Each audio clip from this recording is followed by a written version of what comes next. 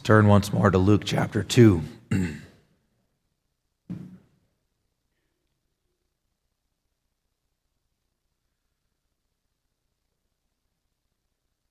Yesterday morning, we heard a sermon on verse 7. I'm going to pick up the reading at verse 8 and read through verse 35 of Luke 2. So this is immediately after Jesus was born and laid in the manger.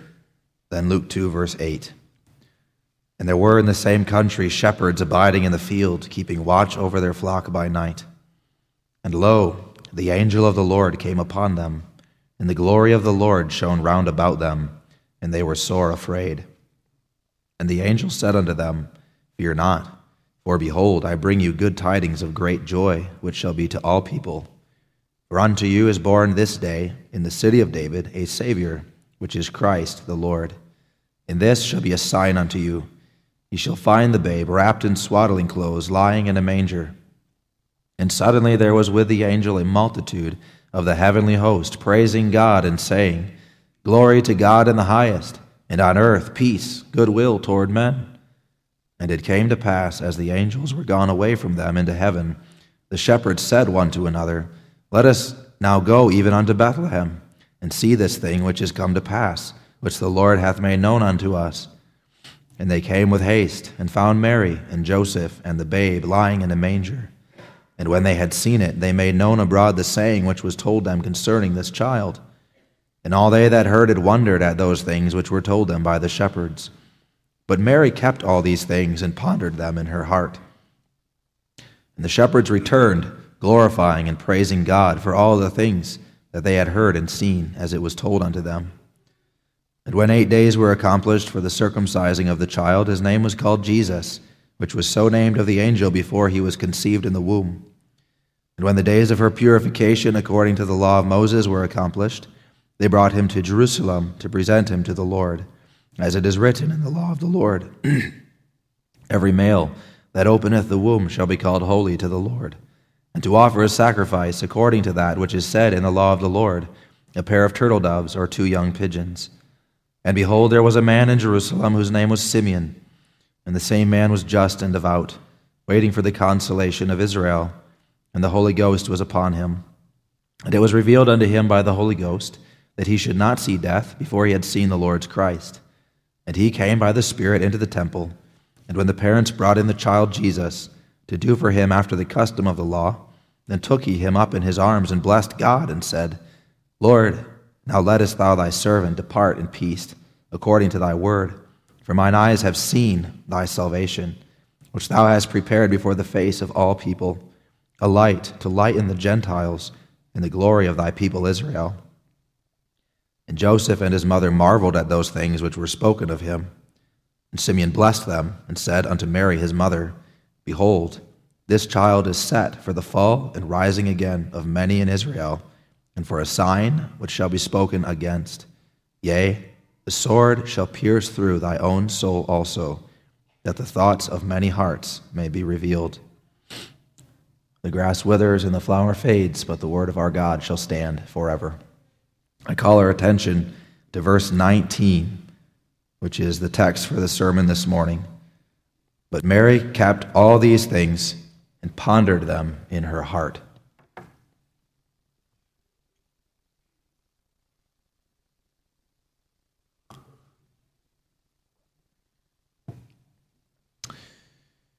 Beloved in our Lord Jesus Christ, we read in verse 18 of Luke 2, that the people of Bethlehem who heard the testimony of the shepherds wondered at those things that were told them by the shepherds. We might imagine them saying something like this, What a wonderful story. What an amazing story you have told. But then it was good night to the shepherds, and the doors to their houses were closed. They did not go to see this child lying in the manger. They did not glorify God and praise him for the things that they had heard and seen, or at least we don't read of this. They only wondered, and then moved on with their lives. That response of Bethlehem is mirrored by much of the celebration of Christmas that takes place in the world today. What a wonderful story, people say. What a wonderful story about angels singing and a baby being born. What a wonderful thought. What a wonderful idea about peace on earth and goodwill toward men. Some might even show up in a church building on Christmas as a part of their wondering at this story. But soon the sentiment fades, and it's back to business as usual once the holidays are past. Wonder is not the same as faith in the Son of God who came to save his people from their sins. That wonder of the people in Bethlehem then stands in contrast to Mary. But Mary kept all these things and pondered them in her heart. That's different than just wondering at the things that were happening. The wonder in Mary was more than a passing feeling of sentiment or excitement. It was wonder that she internalized, that therefore became a part of her heart and her soul. It was wonder that fed into her faith, her true and living faith in the saving work of God who was bringing his Son into this world. So I'll ask us this morning, I'll ask you, beloved, what is our response to the birth of God's Son that we celebrate today? Is it mere sentiment? Is it mere excitement in the festivities? Is it wondering like the people of Bethlehem wondered at those things that they heard from the shepherds, but which was soon forgotten? Or do you follow the example of Mary, who kept all these things, treasured them up in her heart, and pondered them? Call our attention to the text, and the theme is Mary ponders all these things. Mary ponders all these things. First, we'll consider what it is that she had to ponder. Second, the benefit that this had for Mary. And then finally, the benefit that this has for us. Mary ponders all these things. First, what she had to ponder. Second, the benefit for Mary. Finally, the benefit for us. Well, by the time we get to verse 19 of Luke 2, Mary had many things to ponder. Just consider what this must have been like for Joseph and Mary when these shepherds arrived. Mary had just given birth to her firstborn son and was still recovering from that arduous task. The child was wrapped in swaddling clothes and lying in a manger, probably fast asleep. They were still in a barn or stable because there was no room for them in the inn. We can picture Mary exhausted from her labor and travail. It was nighttime. Everything was becoming quiet. Then, as out of nowhere, these shepherds come rushing into their presence, and they go up to the manger to look for the child who's lying there wrapped in swaddling clothes. We're not told how many shepherds there were, but it could have been quite a few. They would have told Joseph and Mary why they had left their flocks by night and why they came into Bethlehem. They would have said something like this: "We saw an angel. We saw an angel. And this angel told us that a Savior was born this day in the city of David, and that this Savior was none other than Christ, the Lord, the one who we have been waiting for, the one who we have been praying for." And then this one angel who gave these good tidings turned into a multitude of the heavenly host that filled the sky, and they were singing glory to God in the highest, and on earth peace, goodwill toward men.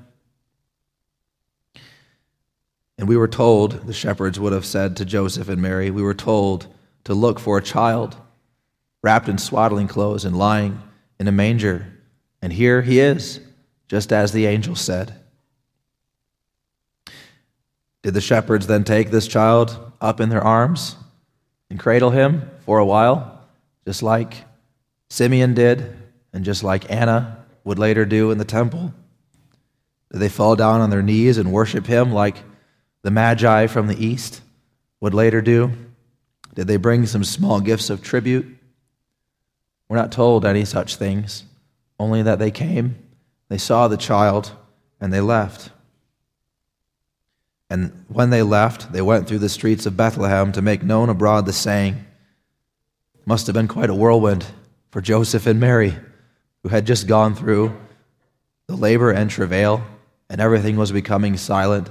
And then these shepherds come, and as soon as they come, they're gone.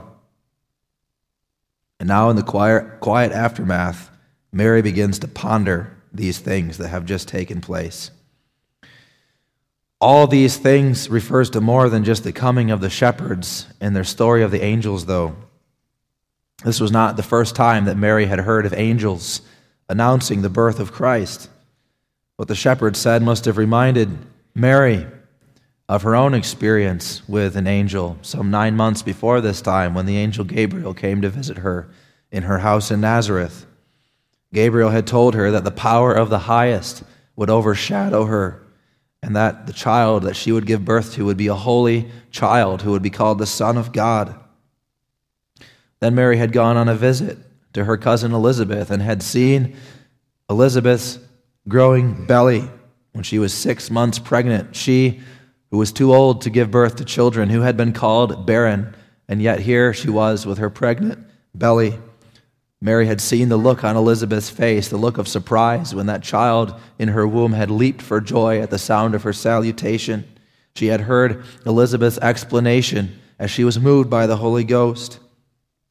No doubt Elizabeth had told Mary about the appearance of the same angel Gabriel to her husband Zacharias in the temple sometime before this. Then there were all those things that happened to Mary personally as the one who was the mother of the Lord. She had conceived.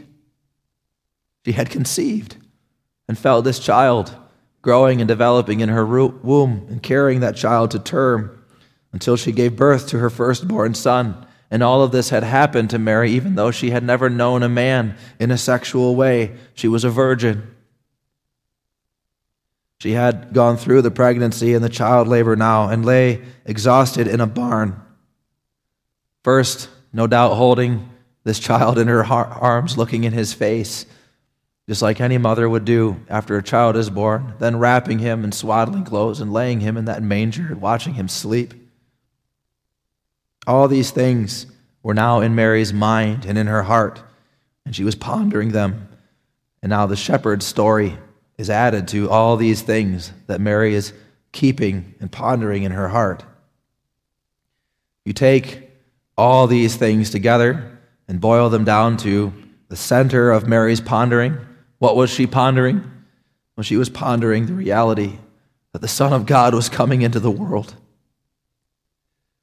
To ponder, what does that mean? Well, it means to meditate. Meditate.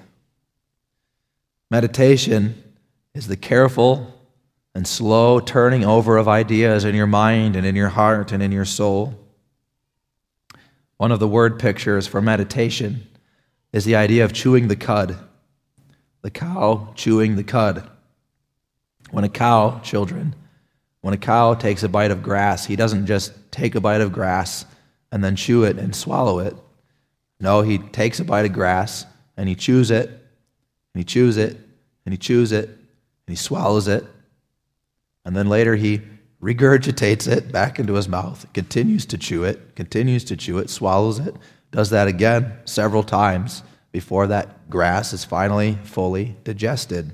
And this is the way God has designed cattle so that they can, as efficiently as possible, draw all of the nutrition out of the grass and bring it into their body to give them strength. And that's the idea of pondering and meditating as well. Except it's not grass that's being slowly chewed and digested, but it's ideas, it's happenings, it's works that Mary has been witness to and has been participating in. It's the slow and careful turning over of all these things that Mary has been witness to with the goal of understanding what's going on and applying this in her life and growing in wisdom. That's meditation and pondering. The word in the original Greek also has the idea of comparing and synthesizing. taking all of these events and comparing and contrasting them and synthesizing them together. Mary is taking all of these things that she has seen and heard from the angels and the shepherds and all the other experiences, turning them over in her mind, meditating on them, comparing, contrasting, synthesizing. And her goal is to tie together all the threads to get a full picture of what is happening. Right? She didn't have Luke 2 that she could just read through and have everything explained for her, or Luke chapter 1, or any of the gospel accounts. It was happening to her in real time. Somewhat as a side note, I'm glad that there was no such thing as Instagram in the days when Mary was there pondering these things. And I'm glad there was no such thing as a smartphone or as social media, because then Mary might have been more concerned with snapping pictures of her newborn child and updating her status than pondering these things. Social media technology has advantages, we're all aware of them, but one of the disadvantages is that it often becomes an obstacle, doesn't it, to pondering, to meditating, to deep, careful thought, running over of ideas in your mind, comparing and synthesizing with the goal of coming to deep understanding.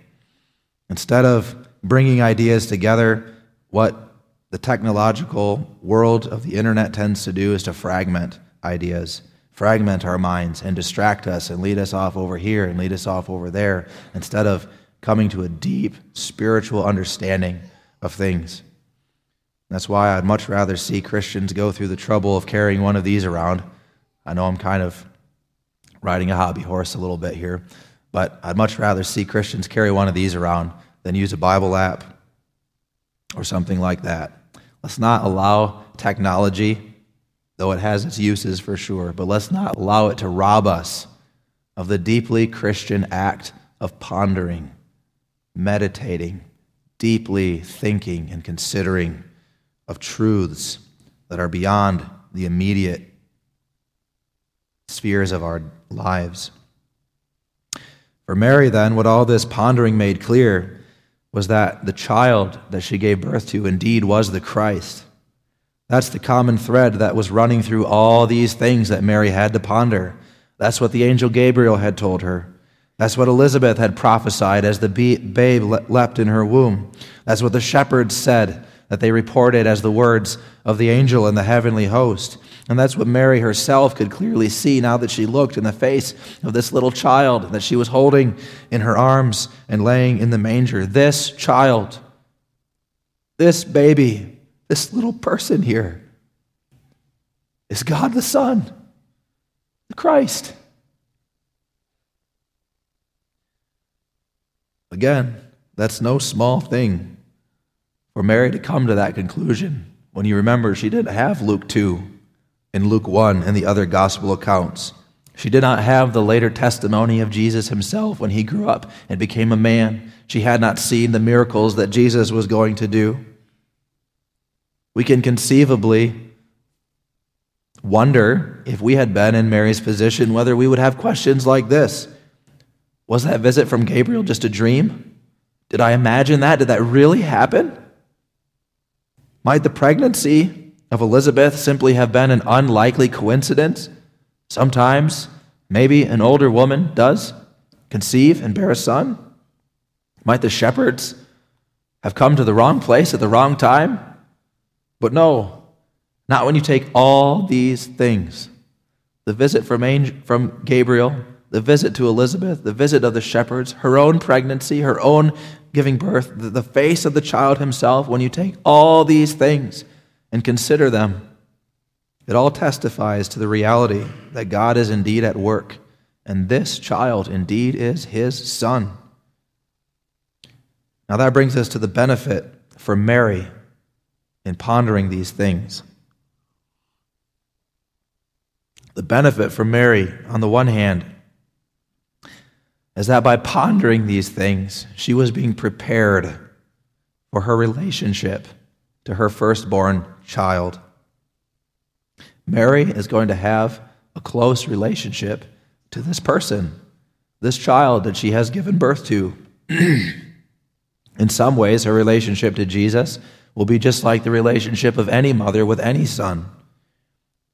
Remember that though Jesus is God in the flesh that he assumed to himself was not a superhuman human nature that was as exempt from bodily weaknesses.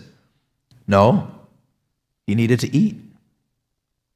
He needed to sleep. He got sick. As a baby, he surely got a snotty nose sometimes, and therefore he needed a mother who was going to wipe that snotty nose and who was going to take care of all of those needs, who was going to make sure that he had enough to eat, that he had enough to drink, that he was wrapped warm in his swaddling clothes every night and enabled to sleep. It's right to think of Mary holding Jesus, God's own son, in her arms, cradling him and singing to him nursery songs, just like a mother would do with any child. Jesus also was a person who lived in perfect obedience to the law of God his whole life, and his perfect obedience to the law of God includes the fifth commandment: honor thy father and thy mother.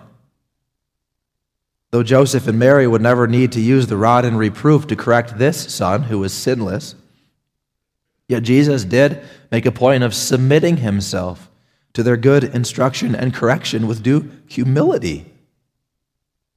You see that later on in Luke 2, when it tells the story of Jesus, grown up a little bit now as a 12-year-old boy, talking with the rabbis in the temple. And Mary and Joseph are all in a tizzy looking for him because he disappeared, and it's been days even since they've seen him. And when Mary and Joseph finally find him, Mary tells Jesus how frightened this made her and Joseph. And Jesus makes clear he must be about his Father's business. Don't interfere with my Father's work.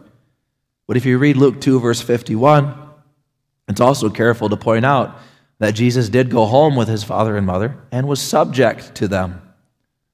So Jesus, though he's the Son of God in flesh, lived in that relationship with his father and mother such that he was subject to their authority.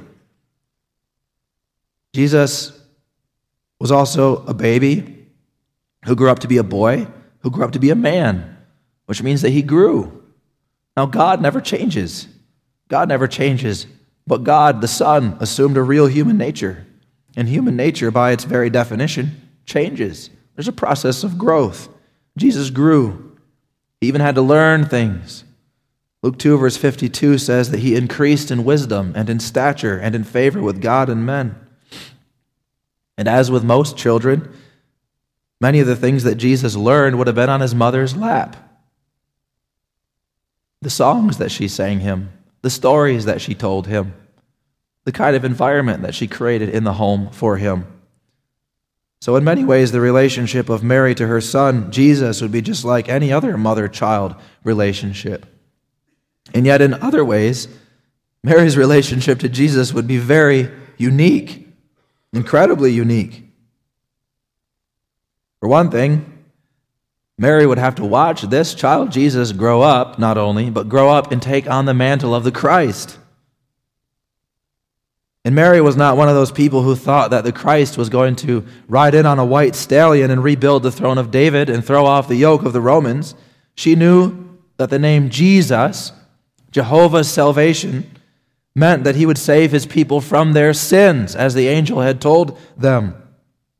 She knew from Simeon, as we read later on in Luke 2, that a sword was going to pass through her own soul, and that this child would be set for a sign for the rise and fall of many in Israel, and a sign that would be spoken against.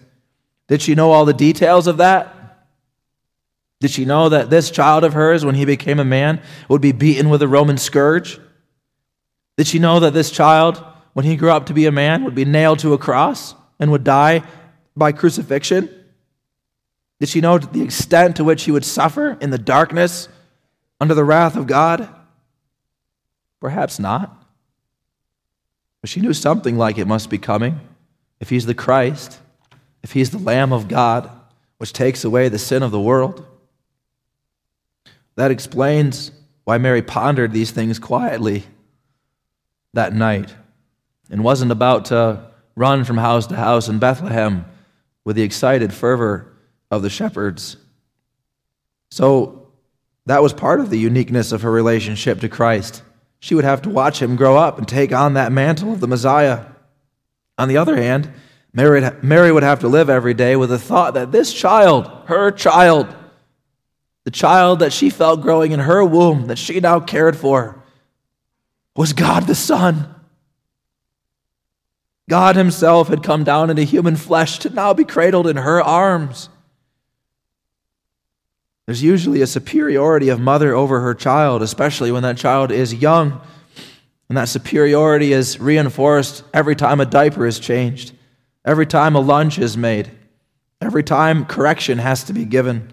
But Mary is going to have to get used to the fact that the child that she's caring for here is the eternal one.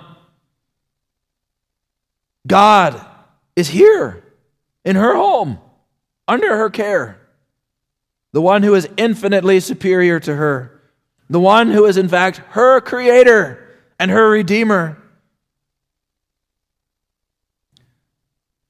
She was to bow and worship even as she went through the mundane tasks of being a mother to her child. Cleaning him up, feeding him, wiping his snotty nose. This child is God in the flesh. And for you Christian mothers, though your children do not have that rank that the Lord possessed, yet as covenant children, those children are also called sons and daughters of God, aren't they? And you ought to keep that in mind as you labor with your children. Who is this person that I'm caring for every day? Who is this little person who's running around my feet in the kitchen? Who is this little person who needs discipline and correction sometimes? A son of God, a daughter of God, an heir of eternal life. That informs a lot about our parenting, doesn't it? Our motherhood, our fatherhood, the way we view our children. They belong to this one, Jesus. Underlying all of this, the real benefit for Mary when she pondered all these things is that her faith was strengthened and deepened. I love that expression in the text when it says that she kept all these things and pondered them in her heart, which means she was not only analyzing these things that happened or merely meditating on them from an intellectual point of view, but she kept them. Literally, she treasured them up in her soul. She's like somebody who's gathering a storehouse of goods that are going to help her in the future, except the goods that she's storing up are not silver and gold, but the goods she's storing up are the memories of all these things that have happened to her. All these things that have been said and done at the time of the birth of Christ. She's keeping them in her heart. And she's going to need that. That's why she's keeping them in her heart. She's going to need that in order to have confidence in light of this unique relationship that she does have with her son Jesus. What's going to keep her as a mother from asserting herself over her son with an overbearing use of motherly authority? What's going to prevent her from being overwhelmed with a holy terror when she feeds this child and dresses this child and sings songs to this child, knowing that this child is God himself in the flesh, the holy God? What's going to enable her, Mary, to face that sword that's going to pass through her soul one day when her son lays down his life as the Lamb of God? What's going to enable her to get through all of this? The answer is faith. Faith. And not just faith abstractly, but faith in this very child, this person that she now is mother to whom she gave birth. Faith in him as the Messiah, faith in him as the Savior of his people. You see, God is showing a lot of grace to Mary here by sending those shepherds to the manger with their story and by causing all of these things to happen to Mary to confirm her in her faith in this child. He's giving her all the material that she needs to ponder, to meditate upon, and to feed on as she undertakes this great work of being a mother to God the Son in the flesh. But in a beautiful way, what's of benefit to Mary is not only a benefit to Mary, it's a benefit to us as well.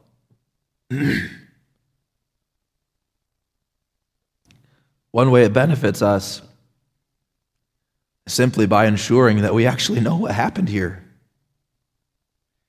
We've been pursuing this Advent series on the story of Mary, and we've been taking our text from Luke 1 and 2, and it's pretty easy to do that because Luke tells the story of the Advent mostly from Mary's perspective, and it makes you wonder, Luke was working sometime after these days, and he tells us in the beginning of his epistle that he was interacting with people in order to get his source material.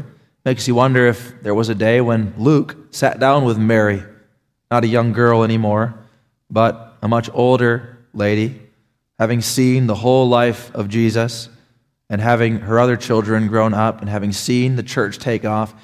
You wonder if Luke sat down with that old, wizened Mary and talked to her about these things. She had pondered them. She had treasured them up in her soul and in her memory. And now she tells Luke. And Luke, by the inspiration of the Spirit, writes them all down in the account that we have here. The Bible is inspired, of course, but it's inspired through the testimony and the witness of living human beings who saw these events happening in real time and space. Mary is keeping all these things in her heart. Maybe Luke's way of telling us that Mary was his primary source material for this part of Jesus' life. The more important point to realize here, though, is that we're dealing with real history. We are. Now 2,000 years after this event, we're dealing with real history. These are not just myths. These are not cunningly devised fables. Mary saw these things. She heard these things.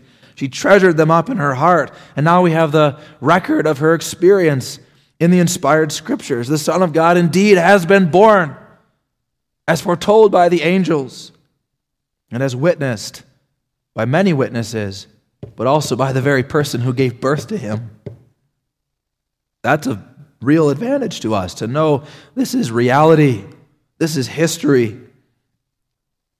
Another way it benefits us is by giving us such a beautiful example of how to respond to the coming of Christ ourselves. There's certainly something commendable about the excitement and the fervor of the shepherds going from house to house and telling the people of Bethlehem about the things that they had seen and heard. Their excitement contrasts strikingly with the indifference of the people of Bethlehem themselves, who simply wondered at these things. Everywhere those shepherds went, they had a song of praise to God on their lips, and I hope that we too are excited. And I hope too that we have some of that fervor carry over into our own celebration of the birth of God's Son. But there's something strikingly beautiful also about Mary's response, isn't there? Quietly taking in all these things, storing them up in her heart, running them through her mind again and again and again, pondering them. What is God doing? What is God doing in my life? What is God doing in the world? What amazing things, what amazing works. Maybe especially in our day and age when everything is so noisy and so busy and there's so little gravity to anything. I feel that anyway. Perhaps you do as well. There's something striking about Mary sitting there quietly, pondering, meditating on Emmanuel, God with us. But the main benefit for us is not just that we know these things happened or that we have a good example of how to respond to them. The main benefit to us is exactly what it was to Mary. If all these things that Mary pondered in her heart are in our hearts also, and you know this child in the manger for who he is, the Son of God in the flesh, and you believe the testimony of the angels and the shepherds and of the Holy Gospel, that's exactly what God is going to use to strengthen your faith in his Son. By taking in all these truths from the Scriptures, storing them up in your heart, pondering them, meditating on them, running them over in your mind again and again and again. That's how God strengthens our faith. And again, not faith in a purely abstract way, but faith in this person who was born for our salvation, born as the Redeemer, born so that he might die, and having died, to rise again. pondering these things, meditating on these things. That's what's going to build you up. That's what's going to give you confidence to follow this Christ, to submit unto his lordship. Like Mary then, beloved, let us celebrate Christmas this year in a similar fashion, keeping these things and pondering them in our hearts. Amen. Let us pray. Our Father in heaven, we thank thee for thy Son, Jesus Christ. What a wonder he is. What a blessing it is to know even just a little bit about him. And there's so much more that we have to learn. Pray, O Father, that thou open our hearts, expand our hearts, that we may treasure these things up inside of us and ponder them and meditate upon them. And we pray that as we ponder these things, that our wonder at the birth of Christ will not be mere wonder, but it will be a true, deeply rooted faith in the person of thy Son, who was born not only, but who sacrificed his life for the salvation of many, including us and our children, we believe. We pray, bless us in our celebration today. Forgive our sins. In Jesus' name we pray.